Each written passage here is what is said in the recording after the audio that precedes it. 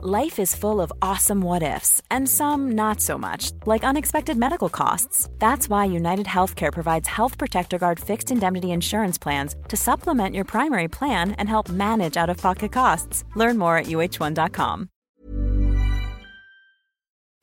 It's a brand new year, and what better time to get going with that online store you've been thinking of? Those "I was there when Arsenal actually scored a goal" t-shirts would fly off the shelves right now. And to get yourself up and running, you need Shopify.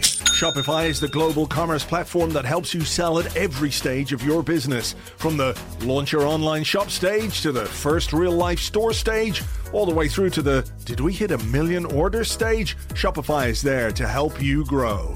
Shopify helps you turn browsers into buyers with the internet's best converting checkout, up to 36% better compared to other leading commerce platforms, and sell more with less effort with thanks to Shopify Magic, your AI-powered all-star. Sign up for a $1 a month trial period at shopify.com/arseblog, all lowercase. Go to shopify.com/arseblog now to grow your business no matter what stage you're in. Shopify.com/arseblog.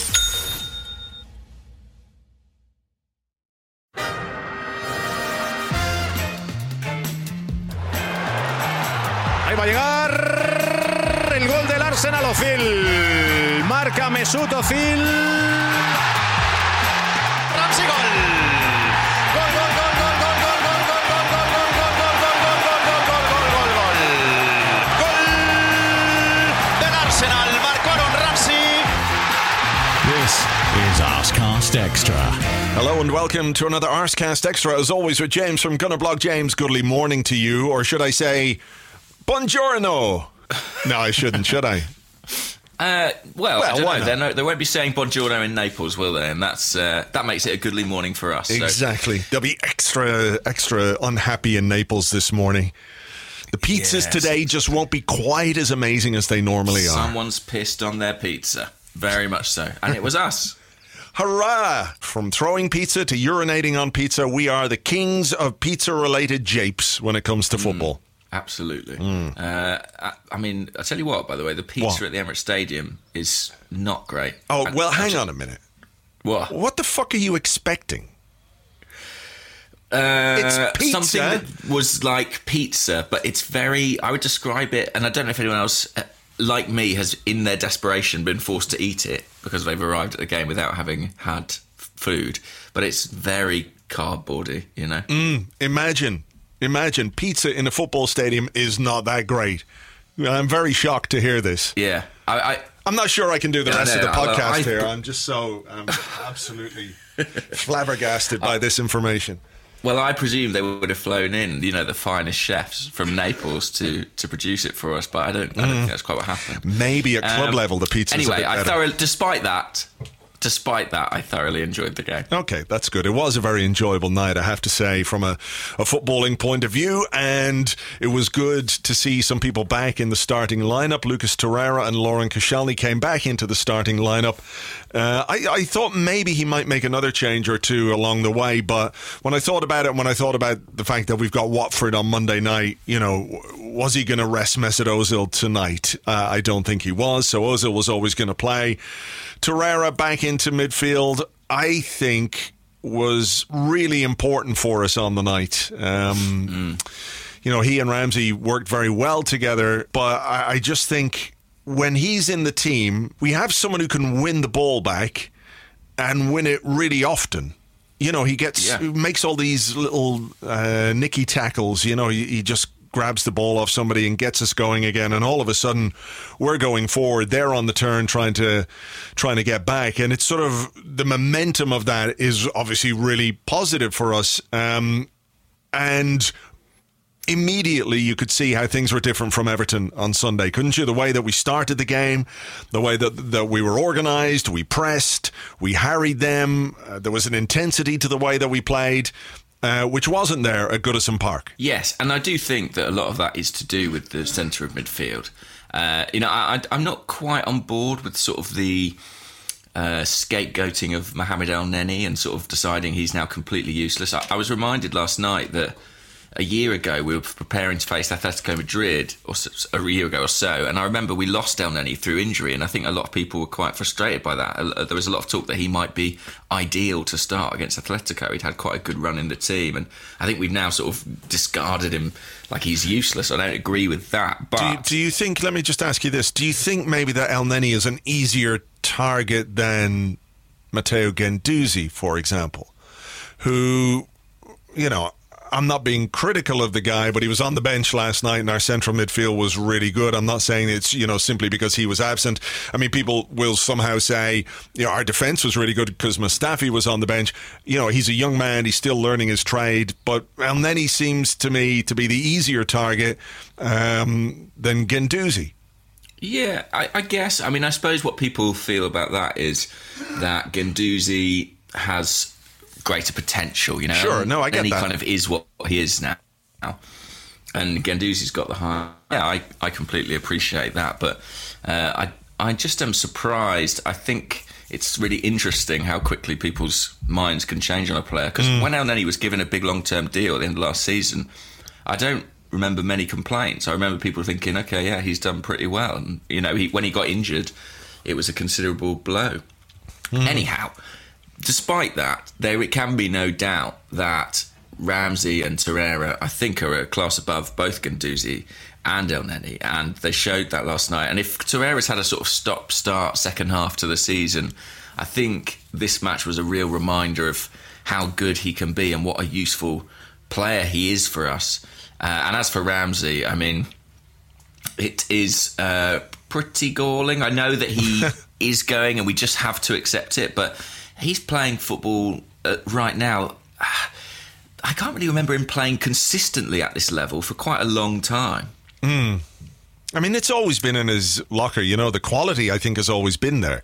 It's to do with his availability and the fact that he is prone to muscular injuries and injuries that will put him out for, you know, 2 or 3 months at a time. You remember the opening day of the season a couple of years ago against Liverpool, and he pulled a hamstring and he didn't play again till October. You know, it's those kind of things that have frustrated people. For me, it's never been about his quality as a footballer. He's always been a fantastic talent, and yeah, it's very galling to be losing him on a free.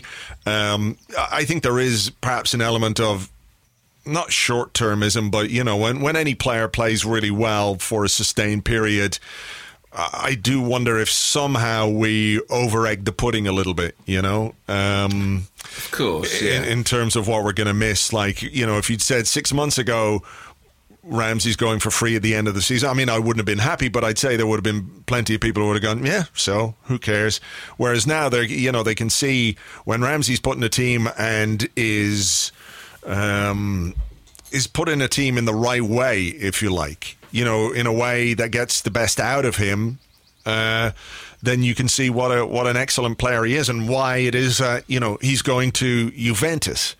He's not going to, you know, some mid-table Spanish team or, you know, some obscure German team. He's going to one of the best teams in Europe, and he's showing us why. He really does seem determined, doesn't he, to make a mark between now and the end of the season? Yeah, he does. And, I mean, actually, I was thinking about this pre-match, but this was a great... sorry, it just sounds like I'm doing a wee there, but actually what's happening is my tap is inexplicably leaking. Okay, yeah, sure. We're in my kitchen. Yeah. Yeah, that seems plausible, doesn't it? Yeah. Both our central midfielders had a real sort of, you know, obviously they want to win anyway, but for Ramsey, I think playing against an Italian team, you know, he would have known every Juve fan was watching him, and they would have been really impressed by what they saw, because I thought he was, just absolutely fantastic. And I know what you're saying about the injuries, but I also think sort of tactically, you know, getting him playing in this role as one of the deeper two, you know, that had a lot of problems for Arsenal at times. To be fair, when it did work, it was with a back three behind it, and it's working a treat now. And next to Torreira, I mean, that central midfield partnership was so good that when you look ahead to something like the Watford game, it's kind of tempting to say, well, almost regardless of what happens with Granit Xhaka, there is a temptation to stick with it because it was really, really effective. Yeah, I guess the thing that Emery has to weigh up, and we might touch on this later, I'm sure there's a question about it, is, we talked about Ramsey and his muscular injuries, and he's been nursing or circling around a groin problem since he was away on international duty. So if you play him Monday, can you then play him away from home in Napoli? Monday, of course, is hugely important. I don't know how much you can take into account next week. I think you just have to focus on the next game, but realistically, he is going to have to rotate his squad a little bit to make sure that he keeps it fresh, and that nothing untoward happens to a player who could well be the difference in a big game. But he got the opening goal. I think he had a shot early on. Maitland-Niles had a shot, both blocked by Koulibaly. But it was all Arsenal in the first 10-15 minutes. I thought some of the football we played last night, some of the combination play was absolutely superb. Not just down the right-hand side, down the left-hand side as well with Kolasinac. We really looked dangerous, and that opening goal was really a beautiful move, wasn't it? Yeah, it was. And I think the other thing about that first 20 minutes is that I really felt like we were pressing Napoli. We were working collectively. We had Ramsey and Torreira who were both able to kind of sprint forward from the halfway line and close people down. And we don't always do that. We don't always come out the blocks, with that kind of intensity. We have been doing it recently in home games, and we continued that here. And I really liked Maitland-Niles' run. He picks up the ball on the halfway line, gives it, I think it might be to Ozil, then it goes out to Lacazette, who, when you've got those two centre forwards playing as like split strikers, he's in a wider position. But Maitland-Niles, he drives in field and almost ends up as a kind of in the centre forward spot, really. And I thought he did that really well on the night. He went to the byline, but when he needed to, he came inside too. And that, I think, shows maybe a little bit his versatility, a little bit how he's comfortable in other areas of the pitch. Yeah, and it was a really nice, composed finish from Aaron Ramsey, which has been kind of his trademark of late. I mean, if you think back to the Wembley goal against Spurs, where he just rounded the goalkeeper, the neat left-footed finish we saw, was it against Newcastle? And then this one, he's placing his shots and a bit cooler in front of goal, and it's paying off. I mean, he's been a pretty regular goal scorer of late. Yeah, well, I mean, you say that, and of course there was that moment in the second half late in the game when he was set up by Henrik Mkhitaryan and he blasted it over the bar. We might come back to that in a minute though, but you touched on Maitland-Niles, and I thought he was really, really good last night. As bad as he was against Everton, and he was good against Napoli. I don't know how to explain it. Is it a home thing? Is it an away thing? Is it just the inconsistency that a young player can have when they're in the early stages of their career? Is it fair even necessarily to judge Maitland-Niles singularly on what was a collectively awful day for Arsenal? There were maybe one or two players who could come out of that game last week with their head held high. Is it fair to judge a young player in particular when the team plays that poorly? I don't think it is particularly fair. And, I think after that game I was quite measured in my criticism of Maitland-Niles, but he was really poor at Goodison Park. It's interesting as well, I thought Kolasinac was terrible at Everton and much, much better in this game. I think the wing-backs were far more comfortable. I think that's partly because of the opposition that we played, and I think Everton looked to hit that space in behind the wing-backs quite quickly, quite early, in a way that Napoli didn't. We weren't really as exposed on the flanks as we were at Goodison Park. And going forward, they were much better. Their use of the ball was a lot better. And, I mean, the sheer ground they covered was incredible. I mean, by the sort of late stage of the second half, I was very worried about if Kolasinac was ever going to get back every time he came forward, because it was, a real trundle back at that stage, because he'd just given everything in some sprints to get forward. I mean, that is one of the issues with him, I guess. But I think so, yeah. I mean, you could see in the second half when Napoli got back into the game a bit, one of the things that they did was target our left-hand side and the ball over the top of Monreal, who's tucked in a bit, alongside Koscielny as one of the centre halves. And with Kolasinac that far forward, there's space in behind. So if you can play the right pass behind Monreal, which they did on a number of occasions, which I think exposed Monreal a little bit, just in terms of he's looking a little bit leggy, I think, in the last couple of games. That was where they had some joy in terms of creating space for themselves. For the most part, we defended the crosses and what have you well, but there are two big chances in the game. The one late in the first half, came down that right-hand side, didn't it? Their right-hand side. And the one, well, I suppose it was about 72 minutes into the game where the guy... that was a great shot. How the fuck did he miss from there? I mean, thank you very much. Kind of went with his wrong foot, didn't he? Yeah. It was a really odd one. But I was, that was one of those moments where I think everyone in the ground was like, oh, goal. And then we almost sort of celebrated it not going in. You couldn't believe it. Yeah, it was a really bad miss. And to be fair, people talk about the chances that we missed, and I'm not too hung up on those, to be perfectly honest. I don't think there's an awful lot to complain about when you win 2-0 and keep a clean sheet at home. I'd rather go into the away leg 2-0 up than 3-1 up. So had Napoli scored, and I know physics takes hold and the game wouldn't have played out the same way and that Ramsey chance wouldn't have happened. But, I'd rather keep the clean sheet than let them score and score another one of our goals. So I'm not that worried about the chances that we missed. I'm far more invested in the fact that we didn't let one in. No. Also we had a big which went down as an own goal. It's a big old deflection, and when you get a piece of fortune like that, I think it's hard to have too many recriminations about, we should have had another one. But I think the clean sheet is more valuable than scoring an extra goal. Yeah, no, I completely agree with you. You talk about a little piece of good fortune with the Torreira goal, the second Torreira goal, which I accept. However, I think what we have to acknowledge is the way that Torreira worked in order to make that goal happen. I think he won the ball back in our half. It came forward, and then he won it back again in their half, higher up the pitch, and he decided to take it on and have a shot. And I think the way that he plays really allows us to play on the front foot more. He has this uncanny ability just to stick a foot out and win the ball. When it doesn't look perhaps like he's going to be able to get it, he is the guy who can just make it happen, and it makes such a difference. It really does. And I mean, to be fair, we're talking about the pressing and the tackling, but it was a very nifty turn from Torreira as well. He used that low centre of gravity, little drag back, and I like that he's not a purely defensive player. He likes to get forward.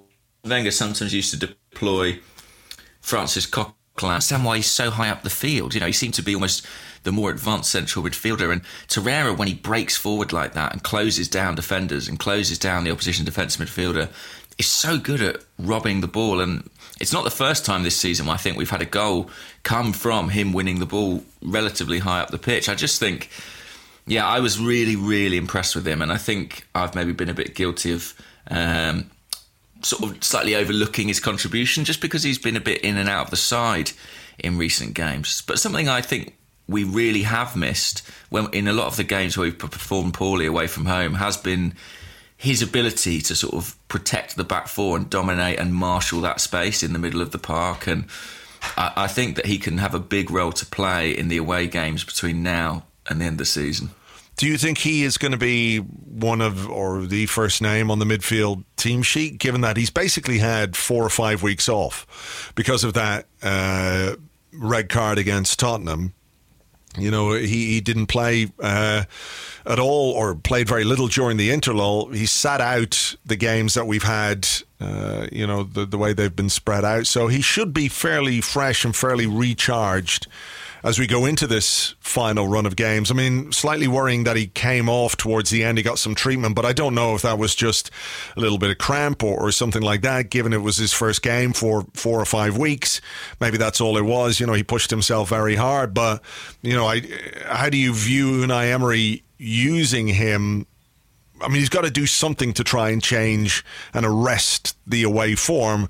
He is one of the players that he can use to do that. I think he will be more involved. I mean, he's only started 20 of our Premier League games thus far, so he's not exactly been a fixture in a starting 11. But I think that he looks a little bit fresher than he did a few months ago. I mean, I remember, that very difficult game at Anfield and just thinking he looked exhausted around that time and didn't seem quite capable of making those sprints that are so integral to his game, closing the space. But I think he does. I think he looks fresher now. He didn't play, did he, a huge amount when he went away with Uruguay. I think it was like an hour combined. I know there was a lot of travel involved. So I think he will have a really big role to play. And, you know, I mentioned it earlier, but whether it's alongside Ramsey or whether it's alongside Xhaka, I do feel like he's someone who could help us, particularly away from home. He's a great player, and you've got to remember he's still settling into English football and still adapting and acclimatising. But I think come next season he's going to be a massive part of things here, because, you know, when we lose Aaron Ramsey, we are going to need people to step up in central midfield, and he's the one who I would look at and say, well, I think a lot more game time could be coming his way. Although he's not exactly the same kind of player, I think he's going to be pretty integral going forward. Yeah. Well, look, it's good to have him back, and good to have him back at this point of the season with fresh legs, because they're going to be so important given how many games we've got to come between now and the end of this month, and hopefully going into May as well. We could be playing right until the end of May. When is the Europa League final, actually? Is it the 20 whatever? Let's see. Europa League final. Fair old way. 29th of May. Wow. 29th of May. So when's our last Premier League game? Is something like... let me have a look here. I don't know. Is there a big old gap? Yeah, the 12th of May. So if we were to make the Europa League final, we've got 2 weeks. Over 2 weeks.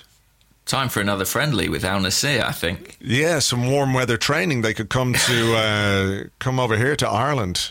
We've got all the warm weather now. And genuinely, that is really interesting, isn't it? I mean, it's quite a big gap. It is, to sort of try and keep focused. I mean, we could be trying to lift ourselves as well. You know, if we don't finish in the top four, it would be a big disappointment for the players. And if we do finish in the top four, it's about maintaining the focus, you know, and not think that the work this season has been done. We're getting a little bit ahead of ourselves, so, you know.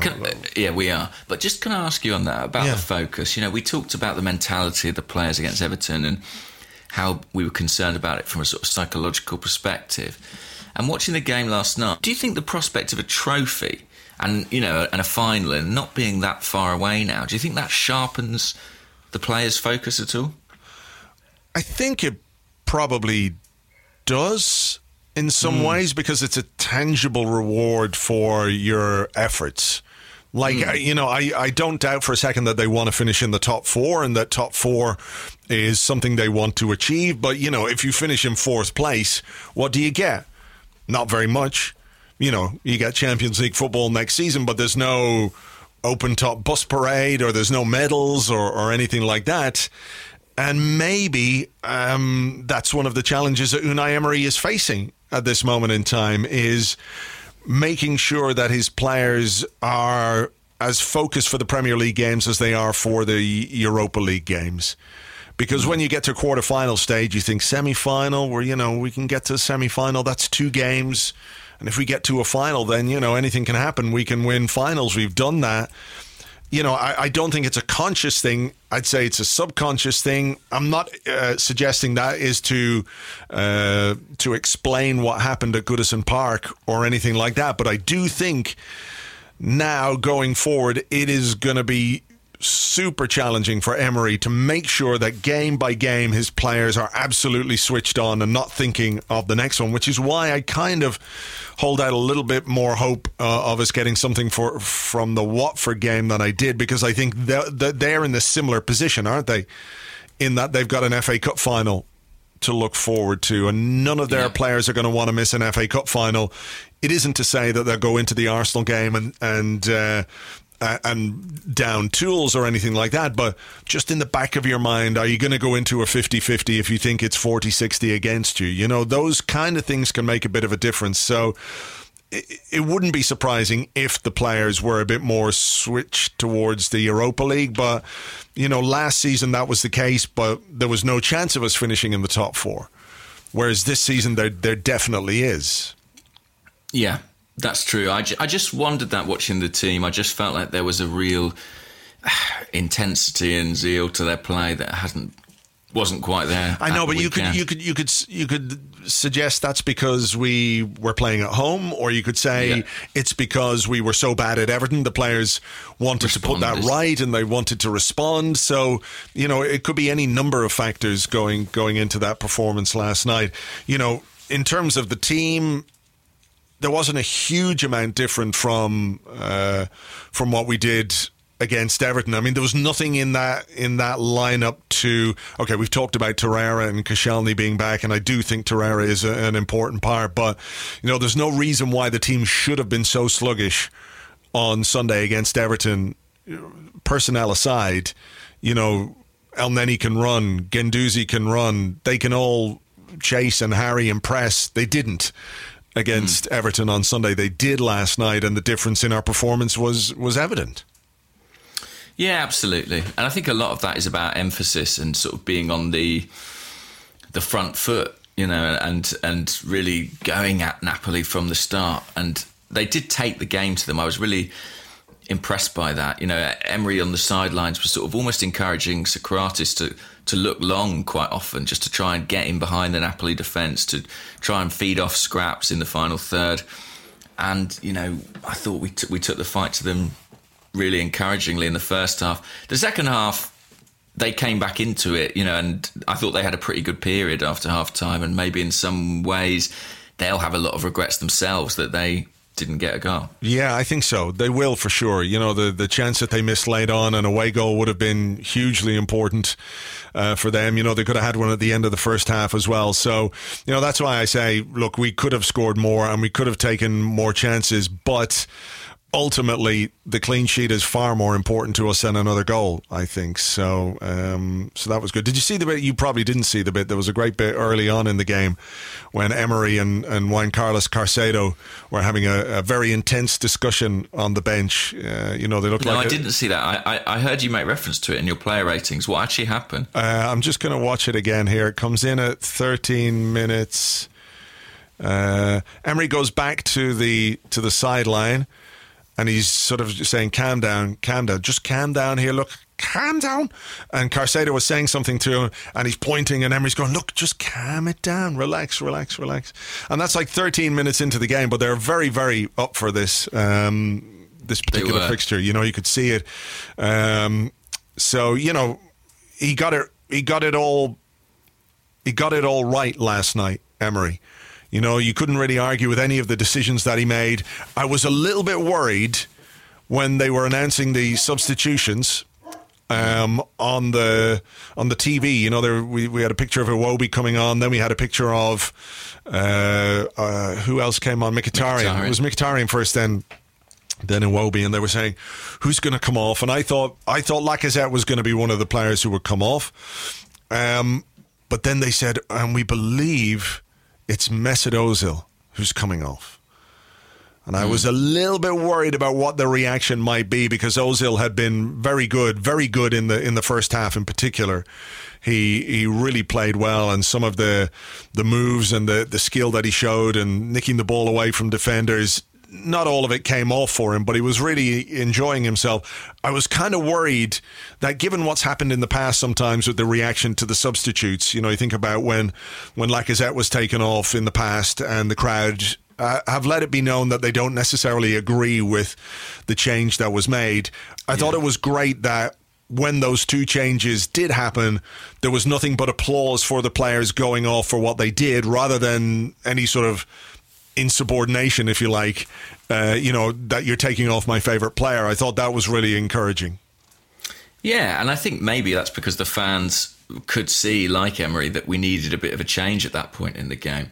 Napoli were starting to get, if not on top of us, then certainly sort of level with us within the match. And bringing on Iwobi and Mkhitaryan, look, it changed the sort of attacking dynamic a bit, but it was also kind of a defensive change. I mean, there were moments where Kolasinac was sort of trotting back after another foray forward, and Iwobi was genuinely sprinting back and positioning himself at left back. And I don't think Lacazette was you know, positioned. From that point of view, I thought the switches made sense. I don't think Iwobi or Mkhitaryan, either of them had a particular, outstanding contribution, but I think they just gave our shape a bit more balance and structure as we as we look to sort of protect the lead. You know, when the halftime whistle blew, in my mind, I was thinking 2-0 is a really, really good result. Yeah. And at that point, I absolutely would have, snapped your hand off to take that and take that clean sheet to Naples with no away goals. Because looking at the way we played and the way they defended, you have to feel we could go there and score. Yeah, for sure. And look, I think I'll just take slight issue with what you said about Mkhitaryan. He did create two really good chances, one for Ramsey and one for Aubameyang. He did have an impact when he came on. Which one was the Aubameyang one?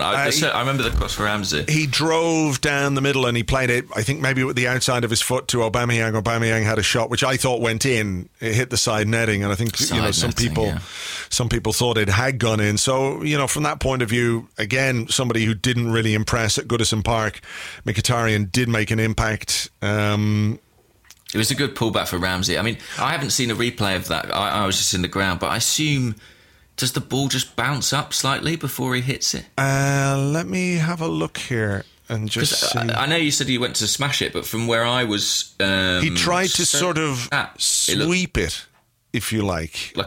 Just watching it here, I think it does. It's one of those that just very slightly, it just takes a very slight bobble off the turf before he hits it. I still think he should score. I mean, afterwards he had a fairly rueful smile in his post-game interview about about the chance, but as he said, clean sheet, 2-0 win.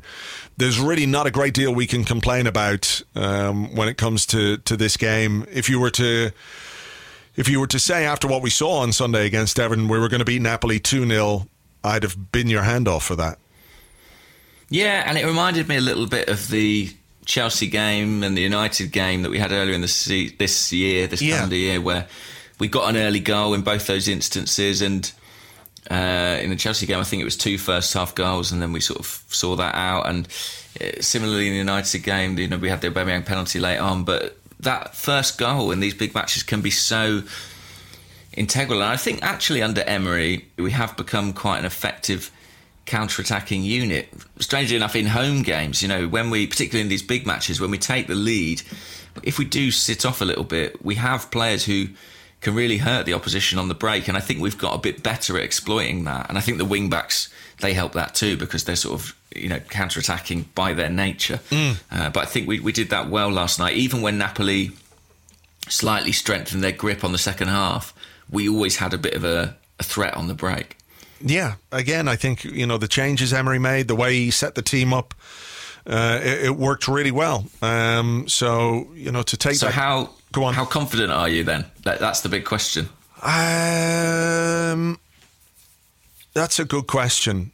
Because, I don't want to fall into the trap of, we've won a good game at home, therefore there's no reason why we can't do it away, having just seen us not do it away 5 days ago, I feel like I would be foolish to be overly confident.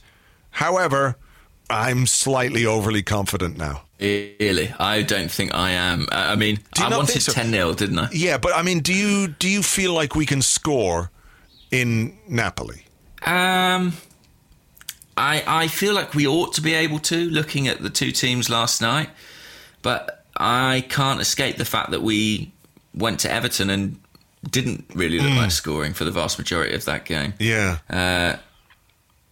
Apart from another over the bar from Aaron Ramsey, interestingly. But okay.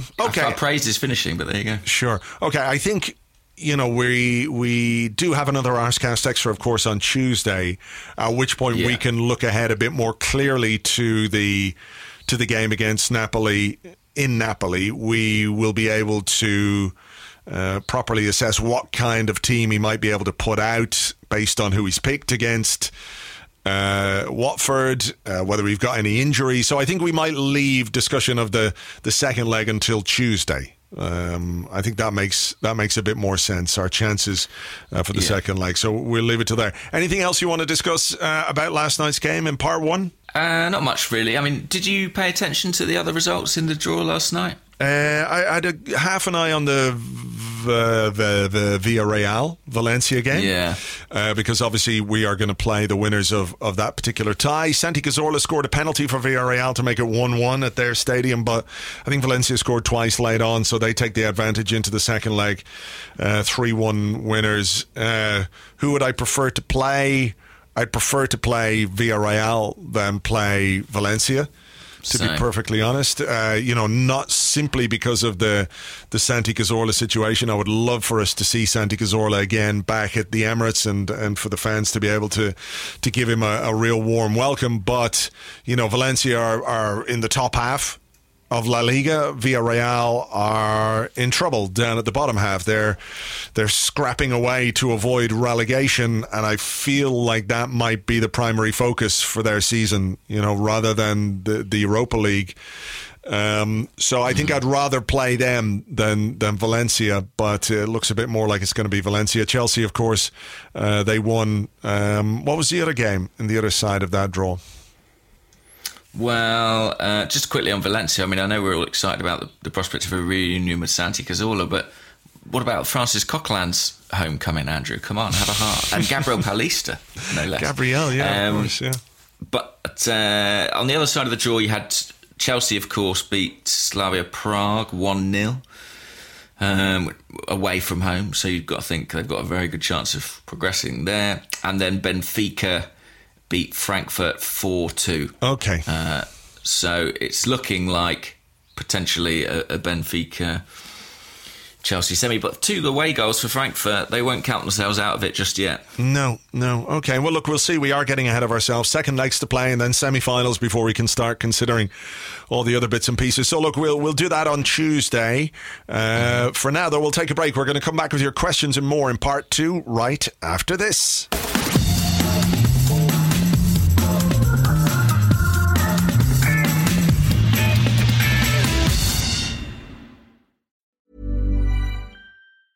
Quality sleep is essential. That's why the Sleep Number Smart Bed is designed for your ever-evolving sleep needs. Need a bed that's firmer or softer on either side? Helps you sleep at a comfortable temperature? Sleep Number Smart Beds let you individualize your comfort, so you sleep better together. J.D. Power ranks Sleep Number number 1 in customer satisfaction with mattresses purchased in-store. And now, save 50% on the Sleep Number Limited Edition Smart Bed for a limited time. For J.D. Power 2023 award information, visit jdpower.com/awards. Only at a Sleep Number store or sleepnumber.com.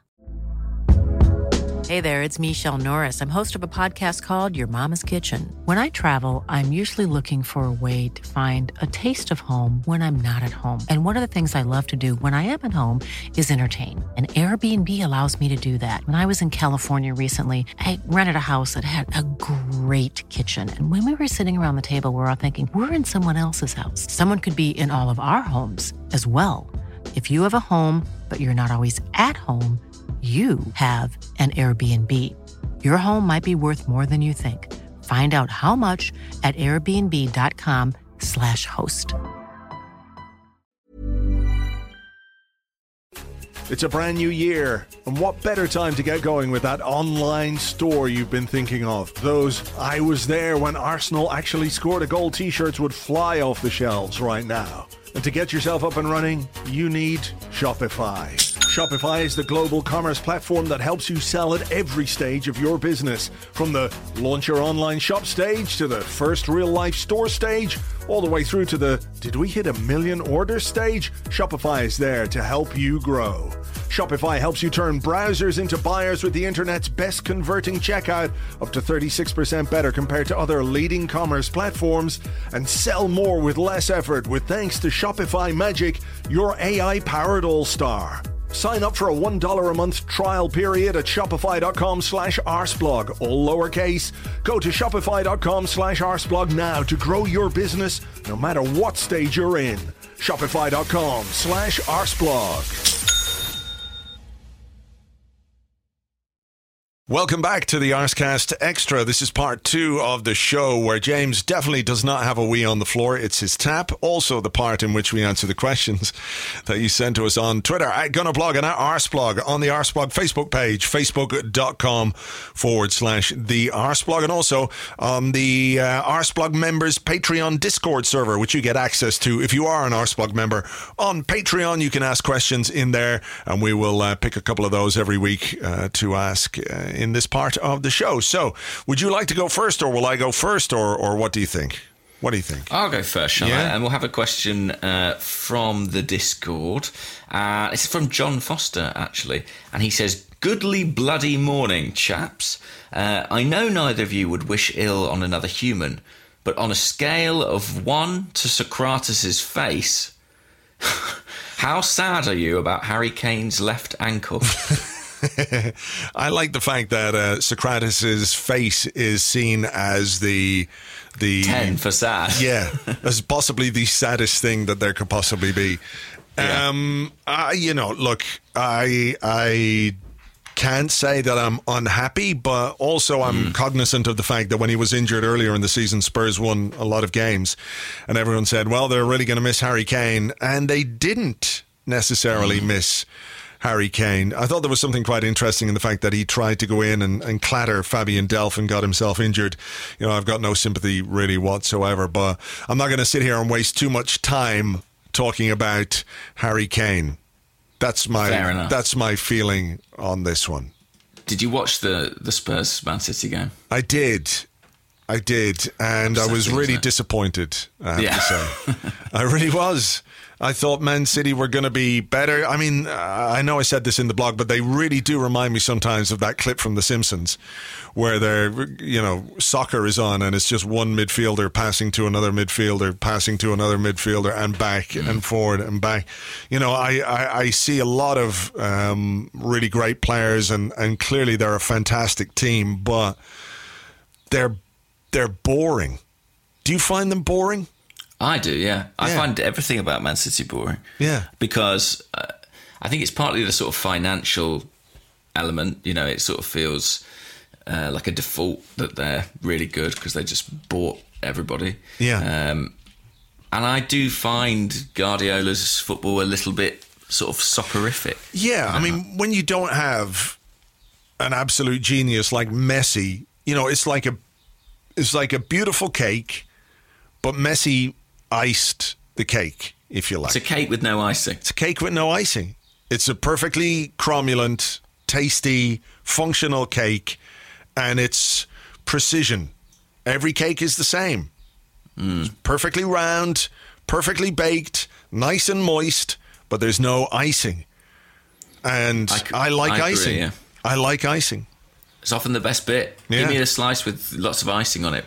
Yeah. Ideally. Some people don't like icing. I mean, I think they're absolutely insane. But I do. I like icing. I mean, icing on cakes is basically the same as the skin on Kentucky Fried Chicken, right? Sure. It's the delicious bit. On that much we agree. Yeah. But I think, I find City like a sort of very efficient footballing computer, but I don't find it exciting or enthralling. No, there's not much. It doesn't move me. Yeah, there's not much personality, is there? So... what little personality there is just like... Ugh. Also, do many of their players have much personality? Like, when you look at it, they're not... Like, Aguero's obviously like a fantastic player, and he sort of shouldn't count against him, but he's not exactly sort of Ian Wright, is he, in the charisma stage? No, I mean, there's a lot of fairly bland individuals in that team. Kevin De Bruyne, great footballer, but man, I'd say he's up there with all due respect to the man, and I love him, I love him, but, Aaron Ramsey the post-match interviews are always fairly tame. But look, let's stop talking about Manchester City and how boring they are. Let's talk about something else. This is an interesting question, also from the Discord. It comes from KT_football, and he says, should Emery persist with playing Petr Cech in Naples? His distribution was atrocious last night, and Leno has been one of the shining lights of the season. Surely the needs of the club come first. Well,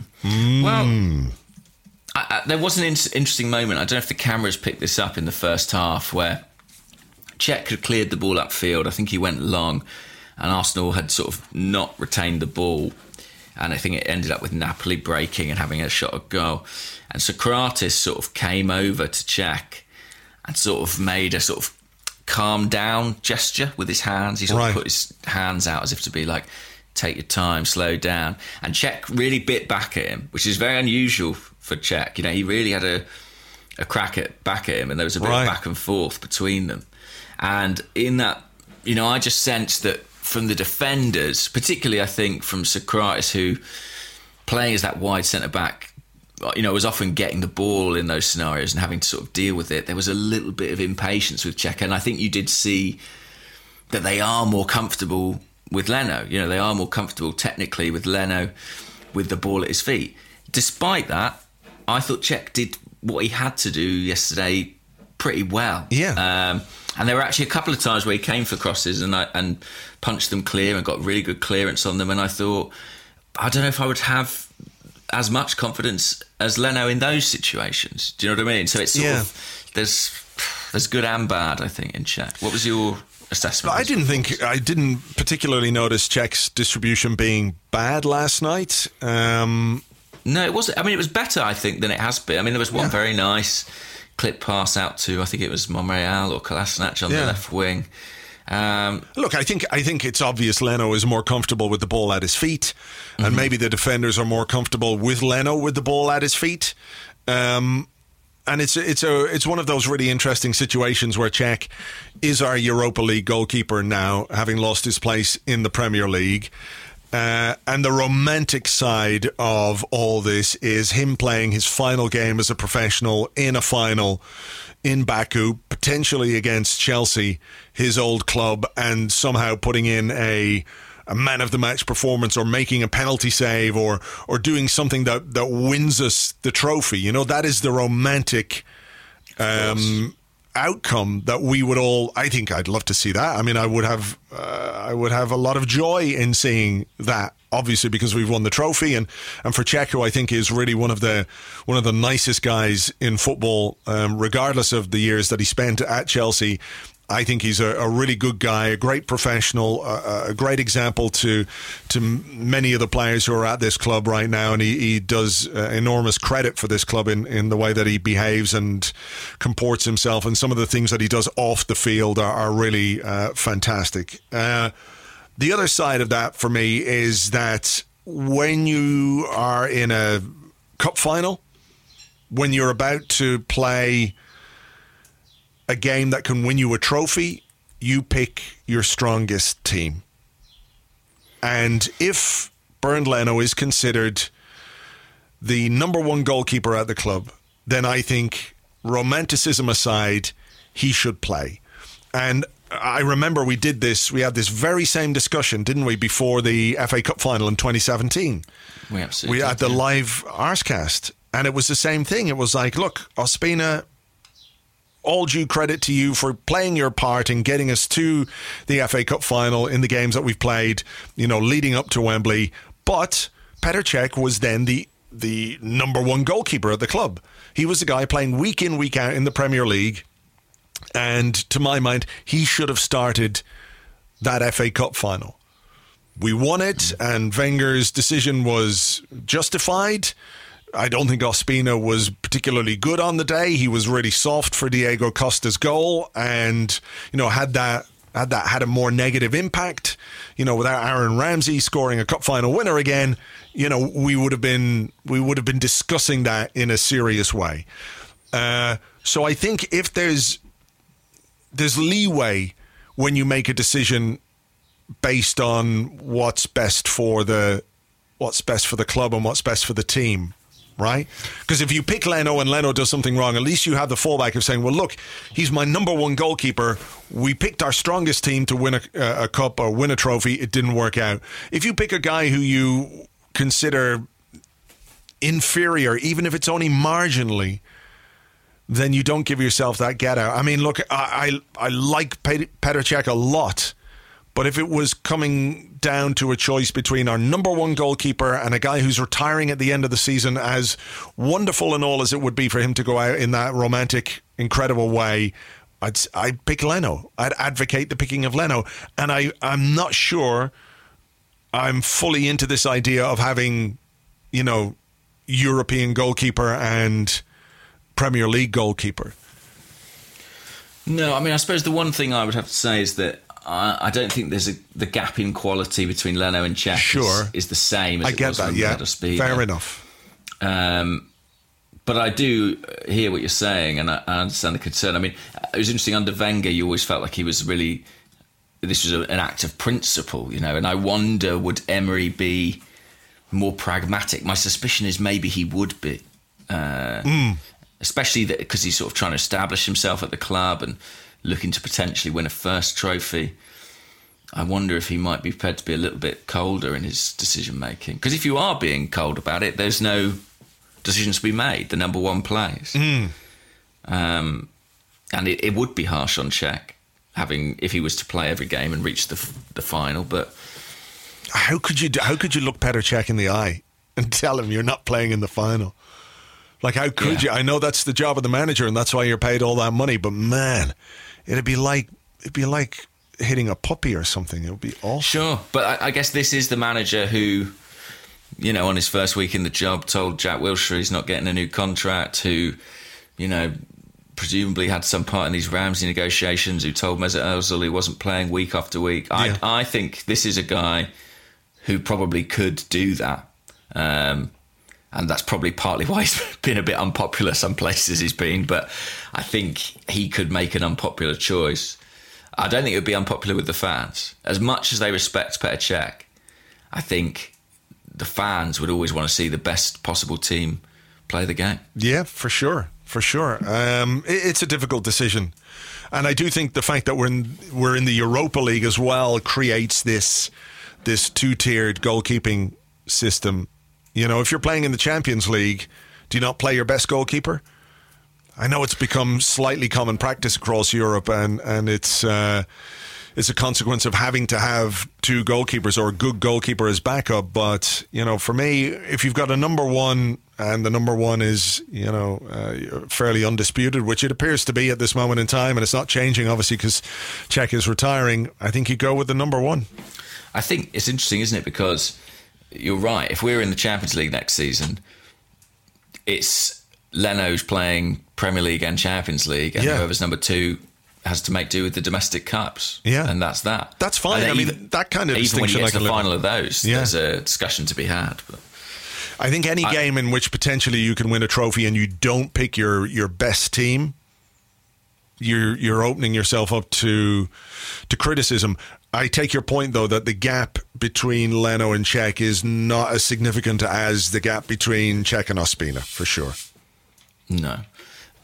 But I do wonder if, Cech's going to go, isn't it, at the end of the season? I wonder if there'll be a clearer hierarchy next season in terms of who the number two is. Whether it's Emi Martinez, who's, by all accounts, doing very, very well at Reading, or whether it's someone else who we bring in. I don't see us going out spending 20 million on a number two to compete with Leno. I think Leno's done enough to be the established number one. Yeah. Okay. Let's have a question. It's a perennial question. It's one that keeps coming up. It's around Kolasinac, and I've got two questions actually. So Tom Woolsgrove on Twitter says, I can't detach myself from the conclusion that Kolasinac should be a backup left back or left wing back. I know he's performed admirably at times this season.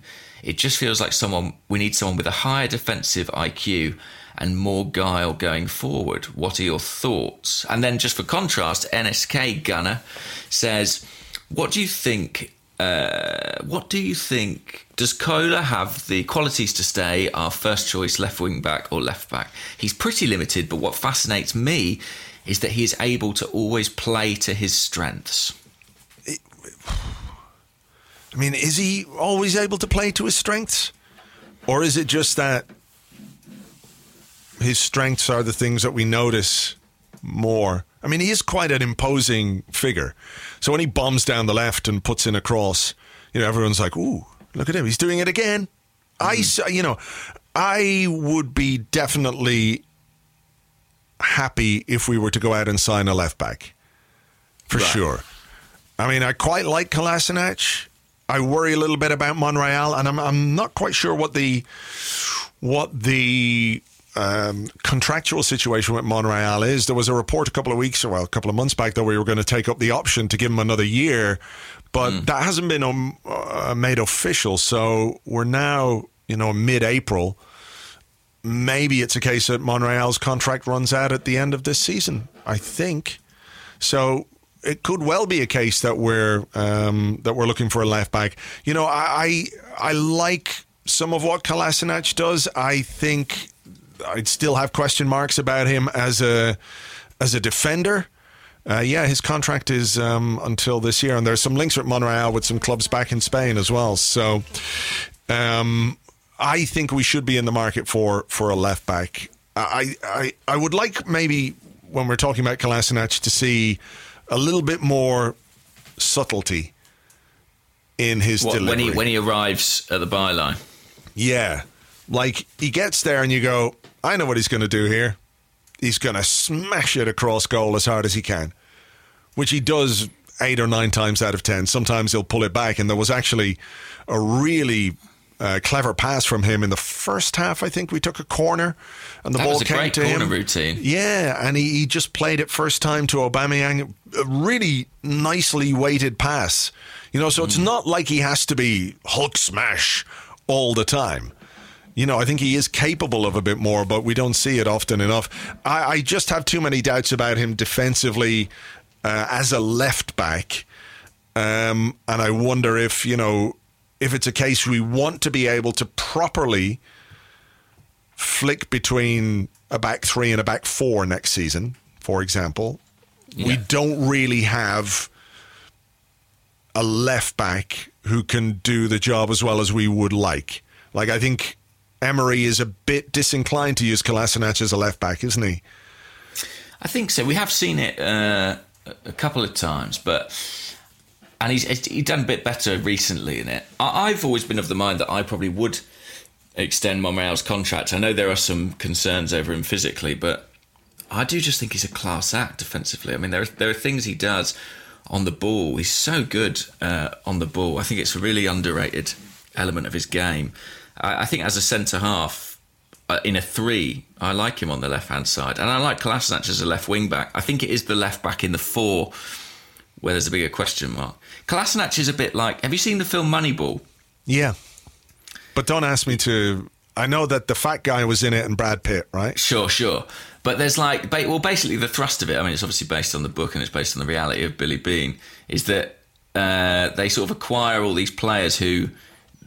seem like oddballs, like I can't remember the specifics, but like they sign a pitcher who's got no hands and stuff like that. Do you know what I mean? Or it's like, this guy, he hits the ball really far, but his face is on backwards. And all the traditional scouts are like, you can't sign him. Look, his eyes are facing the wrong way. His goddamn face is on backwards. You can't sign this guy. He got 7 legs. And they're like... Don't worry. Do you just wait till you see him run? It's basic. That's the movie, right? Right. And I feel like with Kolasinac, there was like a meeting where they were like, "We've got this guy for left back or left wing back. His numbers are amazing, but he looks like a professional wrestler, and he can't really. He can only run in one direction." And everyone was like, "This guy's an idiot. You can't sign him." You sign him, and he is sort of very useful at a very specific thing. I think Kolasinac is sort of a Moneyball wing-back where he's sort of better value than he looks because he's incredibly effective at one thing, and it's that driving run and smash across the box. And I sort of think where we are as a club, we probably have to make do and mend to a certain extent with players like that. But like you, if you're offering me an Ashley Cole in his prime, undoubtedly that's a better option than Kolasinac. Who's the guy? Oh, I think we have a question here who mentioned him. 1 second.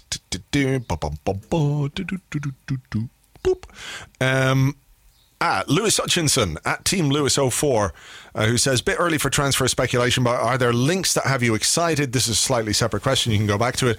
I think Umtiti would be excellent, albeit unlikely. Don't know too much about Tagliafico, who I also see getting linked. He, of course, is a left back plays for Ajax, and he's Argentinian, is he not? He is an Argentine, 26 years Argentine old. left back. What could go wrong? Yes, it has got a hint of the Vivaces about it. But no, he, by all accounts, has had a terrific season. We were linked with another Ajax player this week in the Telegraph. Did you see that yesterday?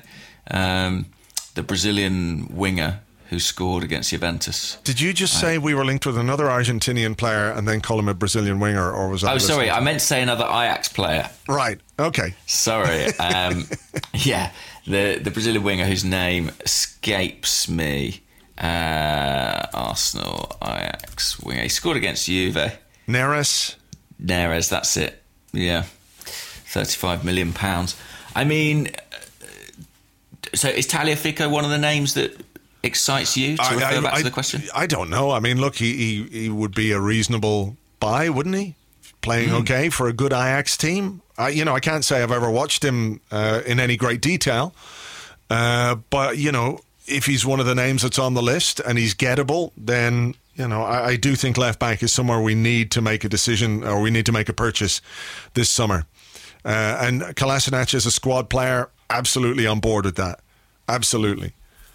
But first choice for me, I'm not 100% sure. Not if we want to play with a back four. Right. Yeah, I'm very happy with him as the wing back in a five, definitely. But I think, I sort of am. I mostly am. But interestingly, I sort of mainly am if you have Monreal behind him, or someone like a Monreal. Yeah, but we had that yesterday, and they got all this space down their right-hand side in the second half. Yeah, true. So I see, I do see what you're saying, but the reality of how effective it is was sort of there to see. Yeah, what I'm sort of saying is that to get away with Kolasinac, you almost need another left back behind him. Yeah, which kind of says a lot. Yeah, so for example, Rob Holding is someone who has been playing on the left-hand side of our three central defenders when he was fit, and I would worry about Rob Holding getting dragged out into those wide positions to cover for Kolasinac, for sure. Yeah. Just going back to that question, any other of the transfer links that have excited you, or have you even started getting into those yet? I have to admit that, given the fact we're still in April, there's this hectic schedule, we're scrapping for top four, we're still in the Europa League, and we're going fairly quickly from game to game. I haven't really been looking at who we've been linked with, because I think at this point of the season it can often be bollocks, as it is during the summer. I'm taking it with a pinch of salt, especially given that we haven't got a technical director in place. Did you see Sven Mislintat has turned up? Yes, at Stuttgart. Yeah.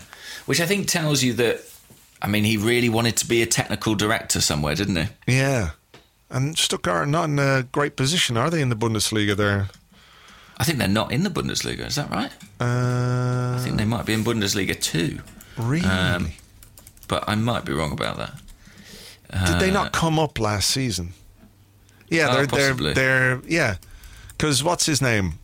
Was that not where Takuma Asano went on loan last season? Oh, very possibly. Very possibly. Did you see he's now not being played by... So they don't have to buy him? Yeah, so they don't have to either pay any more money for him. I think it was Hanover. That's where he is, isn't it? Hanover 96. And yeah, Stuttgart are in the relegation zone in the Bundesliga. Apologies. Yeah, they've got a bit of a job to do to get out of that. But yeah, I don't know. Does that say something about Mislintat? Does it say something about the amount of jobs that are on offer at this moment in time? I don't know. I think it says more about the role that he wanted. Do you know what I mean? I think he probably, if he said, I'm happy to go and be a chief scout or head of recruitment, I think he probably could have gone pretty much anywhere he wanted. But to get the power and the scope that comes with being a technical director, I think that probably limited his options. Is Ospina in the same situation, by the way, as Asano, in that Napoli don't really want to play him because they might have to buy him? I don't know. There was some talk about that, all right, but I'm not 100% sure. I think there may be a clause. They might not want to play him just because they don't want to play him, though. Sure. That could also be a factor. I'm trying to think about names. Not ones that have been linked very seriously. I'm very much aboard the sort of Nicola Pepe hype train. That sounds like a very exciting thing, but sounds sort of too exciting to actually happen for Arsenal. He feels like one of those players who every club in Europe is going to be looking at. So yeah, I don't know.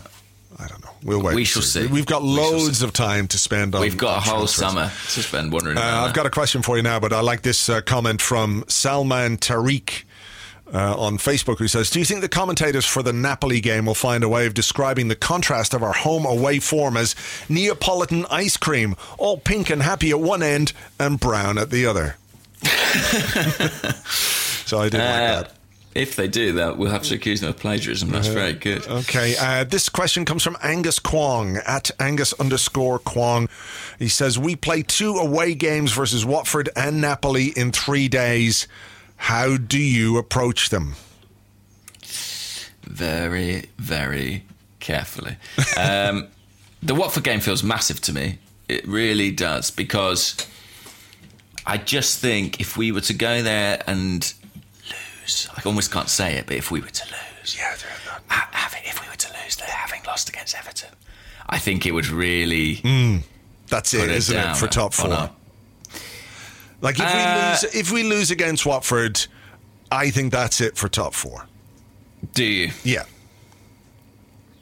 I think it pretty much is. I think if we won every game from then on, we would have an outside shot of it.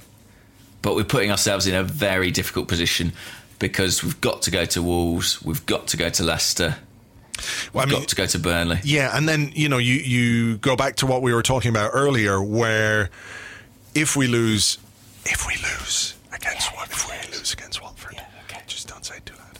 But if that were to happen, the focus thing we were talking about earlier becomes much more an issue, doesn't it? That's true. The players will then think, we fucked it. We pretty much fucked it here but we could win this cup. We lost to Watford, so we fucked it. But we're still in the Europa League, and we could, win a trophy and get into the Champions League that way. And I think pragmatically, if we're talking about Emery as a pragmatist and somebody who's made decisions based on that, I think that it would have not quite the same impact as the end of last season had on us, but not something too dissimilar. Well, and he's a Europa League specialist, of course. He loves that competition, and I could see his emphasis shifting. I forgot what the question was. What's the question? The question was, how do you approach these 2 games? Like, let's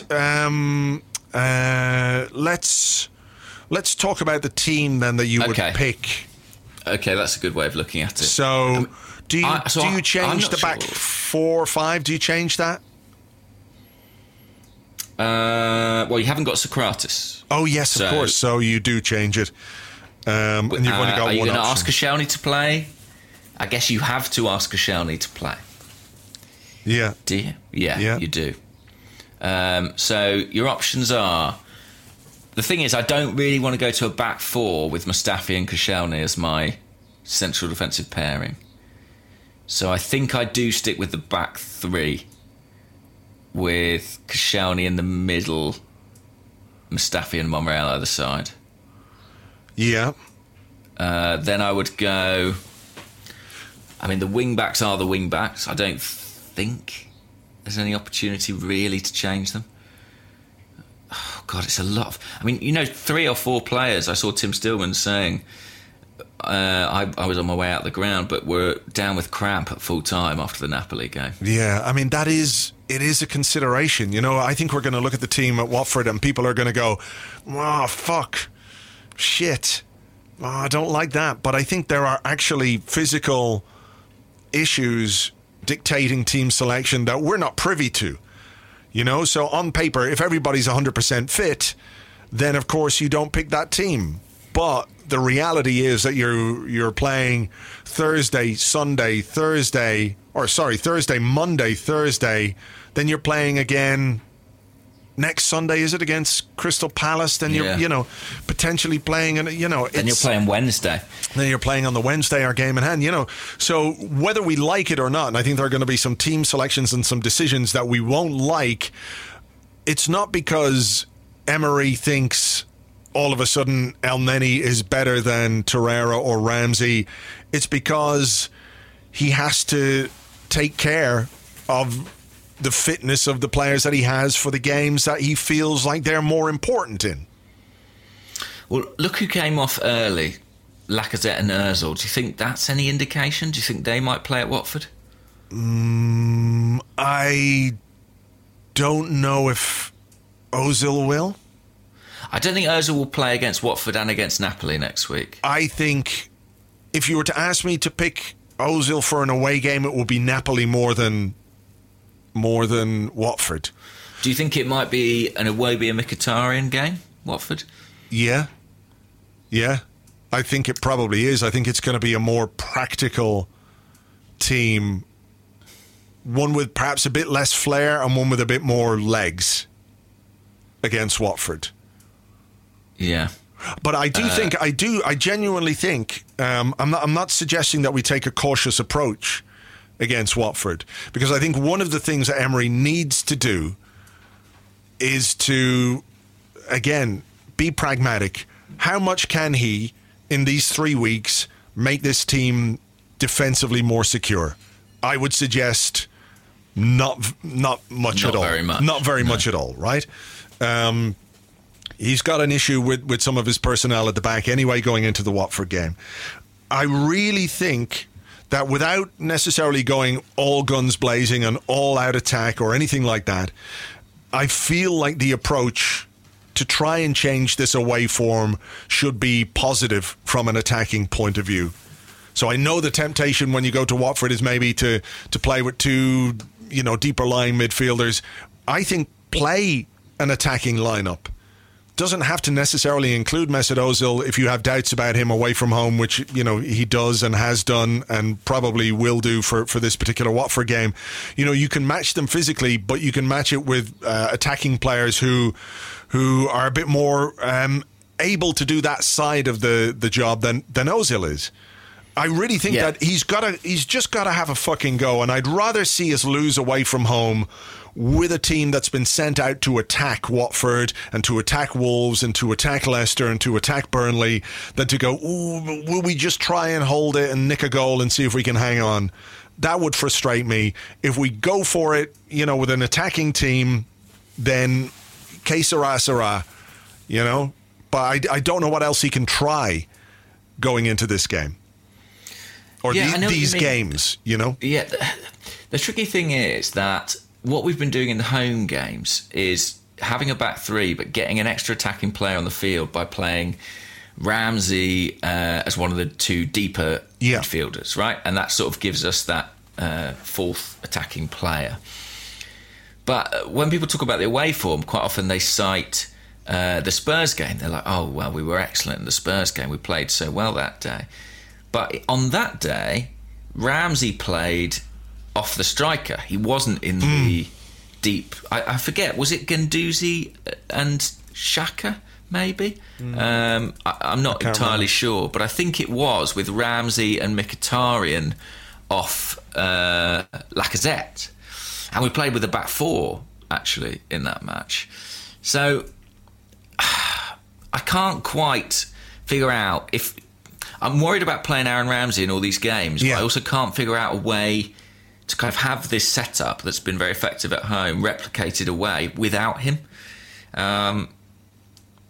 It's a really, really tricky one. One thing I would say is that, and this is a sort of potentially an odd sort of flag to plant, but I would be starting Alex Iwobi in most away games. I feel like he is someone who has physicality that we really need on the road. And I think Torreira is another who can do that. You know? It's interesting that Iwobi hasn't quite been featuring as much of late.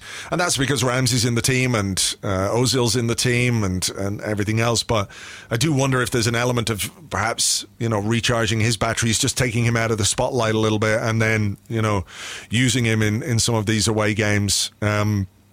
But yeah, look, we know what Watford are going to do. We know how they're going to play. Troy Deeney will go up and try and win the first header and all that kind of stuff. I wish we had Socrates to play in this particular game. We don't. We're going to have to make do with what we've got.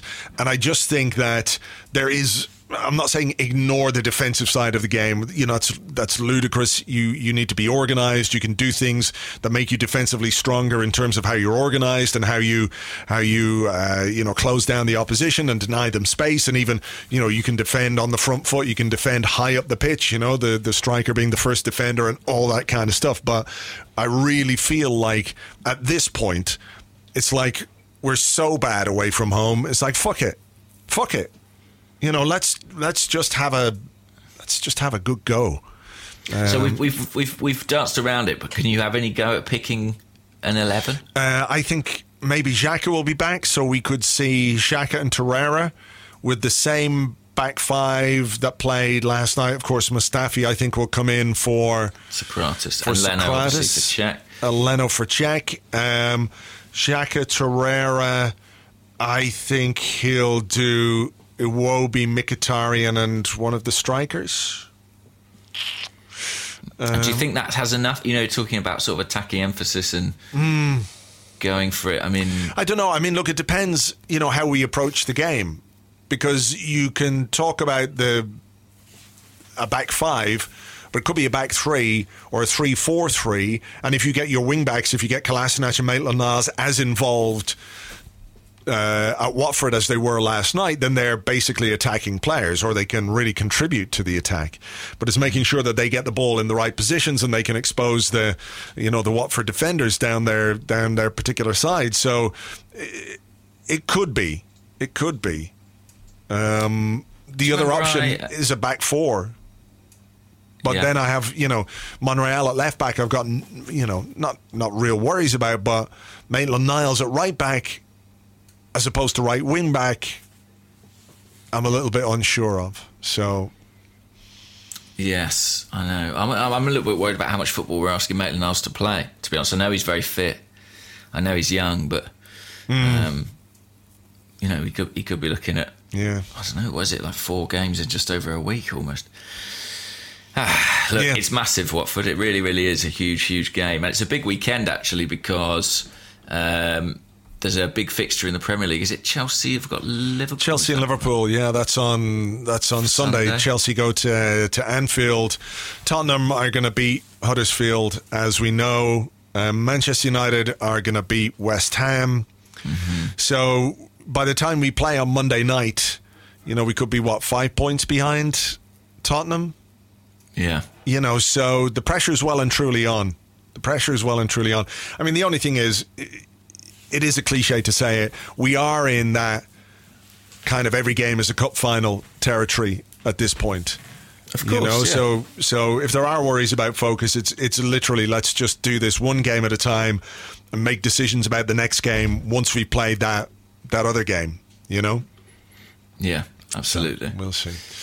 All right, well, look, we better leave it there. I know you've got to run off this morning. We have got an Arsenal-free weekend. It's Monday night, so we'll be back with an Arscast Extra on Tuesday morning. We'll be looking back at the Watford game. Hopefully, we won't be whispering in any way. We'll be shouting from the rooftops. Yes, let's hope so. And then looking ahead to the Napoli game. So please join us for that. In the meantime, have a great weekend, and we'll catch you on the next one. Bye-bye.